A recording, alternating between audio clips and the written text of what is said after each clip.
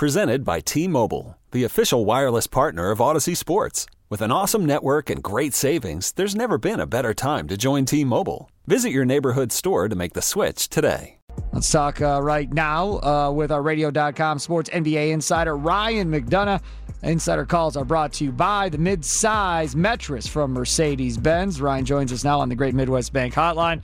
Ryan, thanks for coming on, man. Appreciate it. You got to be kind of proud of how this Phoenix Suns team is playing, your former team when you were the general manager there. I'm assuming you probably still keep tabs on them.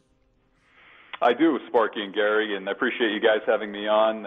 We still live here in the Phoenix area, guys, and watch the team closely. And they're off to a 6-4 start. They had another very competitive game against the Lakers last night that came down to the final minutes. The Suns actually led with about 3 minutes left, and then LeBron James and Kyle Kuzma did their things down the stretch to pull out the win for the Lakers. But, the team's off to a good start, and I'm hoping, or those of us here in Phoenix who follow the team are hoping that that results in the first All-Star appearance of Devin Booker's career.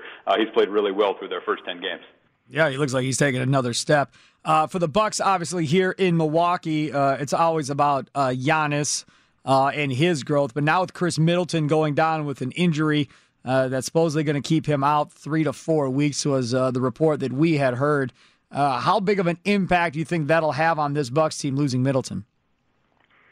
I think it'll have an impact, but they're talented enough and deep enough to overcome that, guys. And if you look at their schedule over the next month or so, while Middleton is projected to be out, if you look at their schedule through about the first week in December, it's pretty favorable. They have the Chicago Bulls a couple times, the Atlanta Hawks twice, and then, the New York Knicks, Cleveland Cavaliers, and Charlotte Hornets, who are among the worst teams in the league. So as long as Giannis is healthy, George Hill is off to a great start to the year, as you guys know, but it all starts with Giannis. As long as he's healthy and they have enough shooting and depth around him, which I think they do have to beat those teams even without Middleton, I think they'll be fine and remain among the top teams in the Eastern Conference for when Middleton comes back sometime in December. The East seems to be very competitive. I mean, I think you've got Boston. I mean, they're looking for a rebounce back. I mean, Toronto, we don't know what that's going to look like, but they're playing some pretty good basketball. What's your thoughts on the East overall?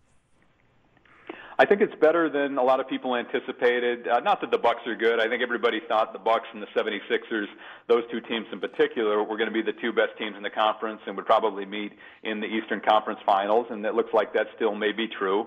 But I look at teams like the Celtics, who you mentioned, and the Miami Heat. I think those two teams are better than a lot of people anticipated. To the Toronto, obviously losing Kawhi and Danny Green hurt, but they played phenomenally well, and Pascal Siakam looks like he's taken another big step this year where I think he's in the mix, at least on the extended list, to be an MVP candidate at this point. And then don't sleep on Indiana. The Pacers lost their first 3 games this year. They're 6-1 since then, and as you guys know, some point over the next month or two, they'll get Victor Oladipo back. So I think those 6 teams in the top of the East have separated from the pack a little bit. Obviously, that pack includes Milwaukee, but I think a lot of people prior to the year thought the Bucks and Sixers would run away and be at the top of the conference all by themselves, and that hasn't been the case, at least through the first 10 games of the season.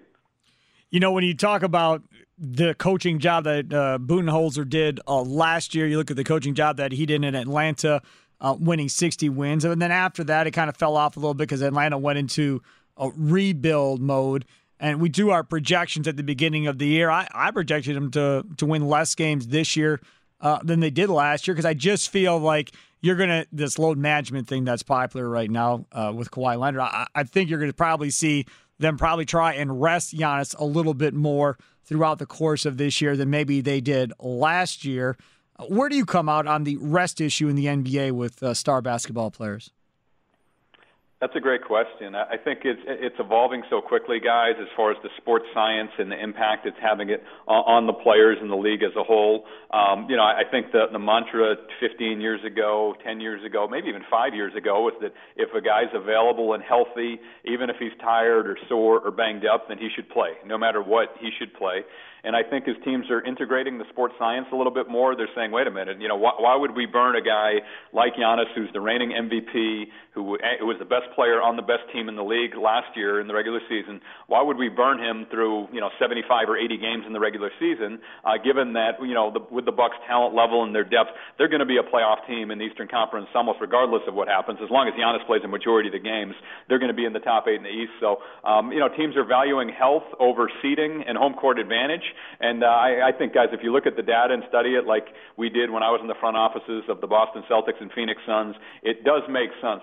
You'd rather have Giannis healthy and fresh in May and June than in November, especially when you're playing some of the teams on the Bucks' upcoming schedule that they may have a chance to be without him. Talking with Radio.com sports NBA insider Ryan McDonough and former Phoenix Suns general manager here on the Wendy's Big Show. And a lot of people have been talking about that, though, but as you look at the Milwaukee Bucks and you talk a little bit about Middleton being out, but I think maybe this may be a blessing in disguise that you're going to have other guys step up. I don't know if there's one guy can do it, but maybe your bench now can develop a little bit more. Well, that does happen sometimes, guys, and obviously you'd rather see that now. You'd rather have the guys get tested and maybe stretched a little bit now. And looking down Milwaukee's roster, looking at guys like George Hill and Pat Connaughton, those two in particular. Maybe Sterling Brown would play more minutes, and Dante DiVincenzo, the young guard out of Villanova. So I'd look at those guys. Those guys will have to step up and play more. I think generally it is a mid-career younger player. So I don't think Bud would run Kyle Korver or Wesley Matthews into the ground, for example. Those guys kind of are what they are at this stage in their career. But for the young guys, it is an opportunity to get reps, to gain confidence and gain experience. And as you guys know, if you get that opportunity early in the season and you're successful, that builds your confidence. You get more repetitions, and then you are more comfortable if Coach Budenholzer puts you in the game when the playoffs start in May and June. Ryan, did you like the offseason by the Bucks, getting a Robin Lopez, a Korver that you mentioned, and, of course, a Wesley Matthews? They definitely got older and added some more veteran presence in the locker room. Yeah, I thought it was a solid offseason overall, guys. I gave them a B. The only reason it wasn't an A, two reasons. The first is the loss of Malcolm Brogdon. I think hurts to some extent. I thought at times over the past few years he was the second best player on the Bucks roster behind only Giannis. Middleton's a terrific player as well, but I thought at certain times, especially in the playoffs, that Brogdon was the second best player on Milwaukee's team. And then obviously the loss of Nikola Mirotic, that was unforeseen. Obviously him going back to Europe. So, but you're right. The offseason additions they had, the most important part of their offseason, guys, was re-signing their own free agents, and they did that by bringing back Chris Middleton and Brook Lopez. I think Robin Lopez is probably one of the best, if not the best, backup centers in the league now. He would start, I think, for a number of teams. Now he's coming off the bench in Milwaukee. So I like their offseason, and they didn't have to make a whole lot of splashy moves. As you guys know, they were the best team in the league last year in the regular season. As you know better than anybody, they were 10-1 and rolling through the playoffs until midway through the Eastern Conference Finals. So they did what they had to do, and they're among a handful of teams who I think can contend for a championship, and that's why I think they will prioritize rest with a guy like Giannis over trying to win as many games as they can in the regular season. As you guys know, they did that. It benefited them with home court advantage, but then in the Eastern Conference Finals, they sputtered out a bit, losing 4 in a row. So I can see them not being aggressive with their pedal to the metal in the regular season this year and trying to line Giannis up to be more healthy and comfortable going into the playoffs. So Ryan McDonough, put your general manager hat on here for a second. They gave Chris Middleton 5 years at around $178 million. Do you think that is worth the bang for the buck that they paid Chris Middleton? Because this town, I will tell you, there were quite a few people not happy that they gave Chris Middleton all that money and don't think he's worth all that money.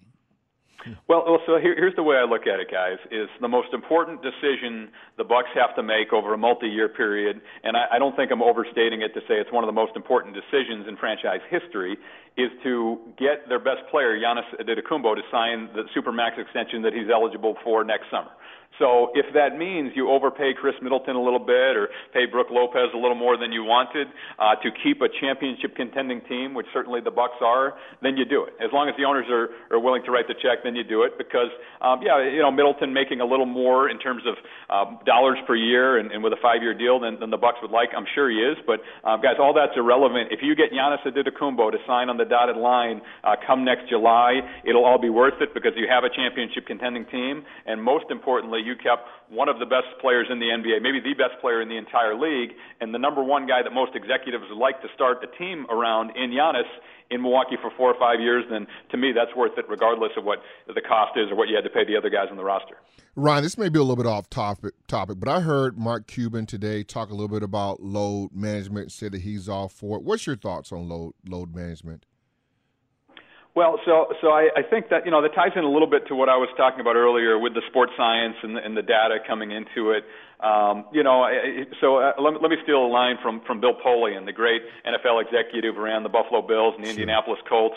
I heard Bill Polian give a speech one time, and somebody asked him a question about the best ability for a player to have. He said, well, the best ability is availability. Yeah. The guy's got to be available. He's got to be able to play. He's got to be healthy. And if not, all this other stuff is worthless. As you guys know, if a guy's injured or not in the lineup, then he's not doing you any good as a team. So I think teams are getting more strategic about load management. I know the league doesn't like it. However, I will say this. I think there are different ways to do it, guys. And what I mean by that is having watched LeBron James last night play for the LA Lakers against the Phoenix Suns, and LeBron has done this a number of times throughout his career. I think Michael Jordan used to do it. There's a way for those veteran stars to manage their loads individually. And what I mean by that is, guys can coast and play at about 75, 80% through the first 3.5 quarters, and then the great players are able to flip that switch and turn it on in a close game and put the game away down the stretch. That's how, what LeBron says. That's how he says he wants to do it. Other teams look at it differently, but at the end of the day, if you're going to be a playoff team, it's about protecting the players and making sure they're healthy and peaking when you start the playoffs. Hey, Ryan, thanks so much for coming on. I'm sure you're enjoying a lot warmer weather than we are here in Wisconsin. So enjoy your nice Phoenix weather, and we'll enjoy our snow and freezing temperatures. Well, it's 15 degrees right now. 15 Well, we're only about 70 degrees warmer than you guys right now. So next time I call in from the pool, I'll have a drink in hand, and you guys can tell me the forecast in Milwaukee. You're not funny. All right, Ryan, thanks so much for coming on, man. We'll talk to you next time. Sparky and Gary. Thanks, guys. You betcha. Take care. That was Radio.com Sports NBA Insider Ryan McDonough. Insider calls are brought to you by the midsize mattress from Mercedes-Benz. Catch Ryan weekdays on Scals and Pals, a podcast Scals and Pals with him, Brian Scalabrine, Kendrick Perkins, and more. Available on Radio.com and the Radio.com app. Just search Scal, S-C-A-L. And, of course, Ryan joined us on the Great Midwest Bank Hotline, looking to buy, build, renovate, or refinance in 2019. Look no further and call Great Midwest Bank today. Great Midwest Bank, providing simply local common sense lending to your community since 1935. You could spend the weekend doing the same old whatever, or you could conquer the weekend in the all-new Hyundai Santa Fe. Visit HyundaiUSA.com for more details. Hyundai, there's joy in every journey.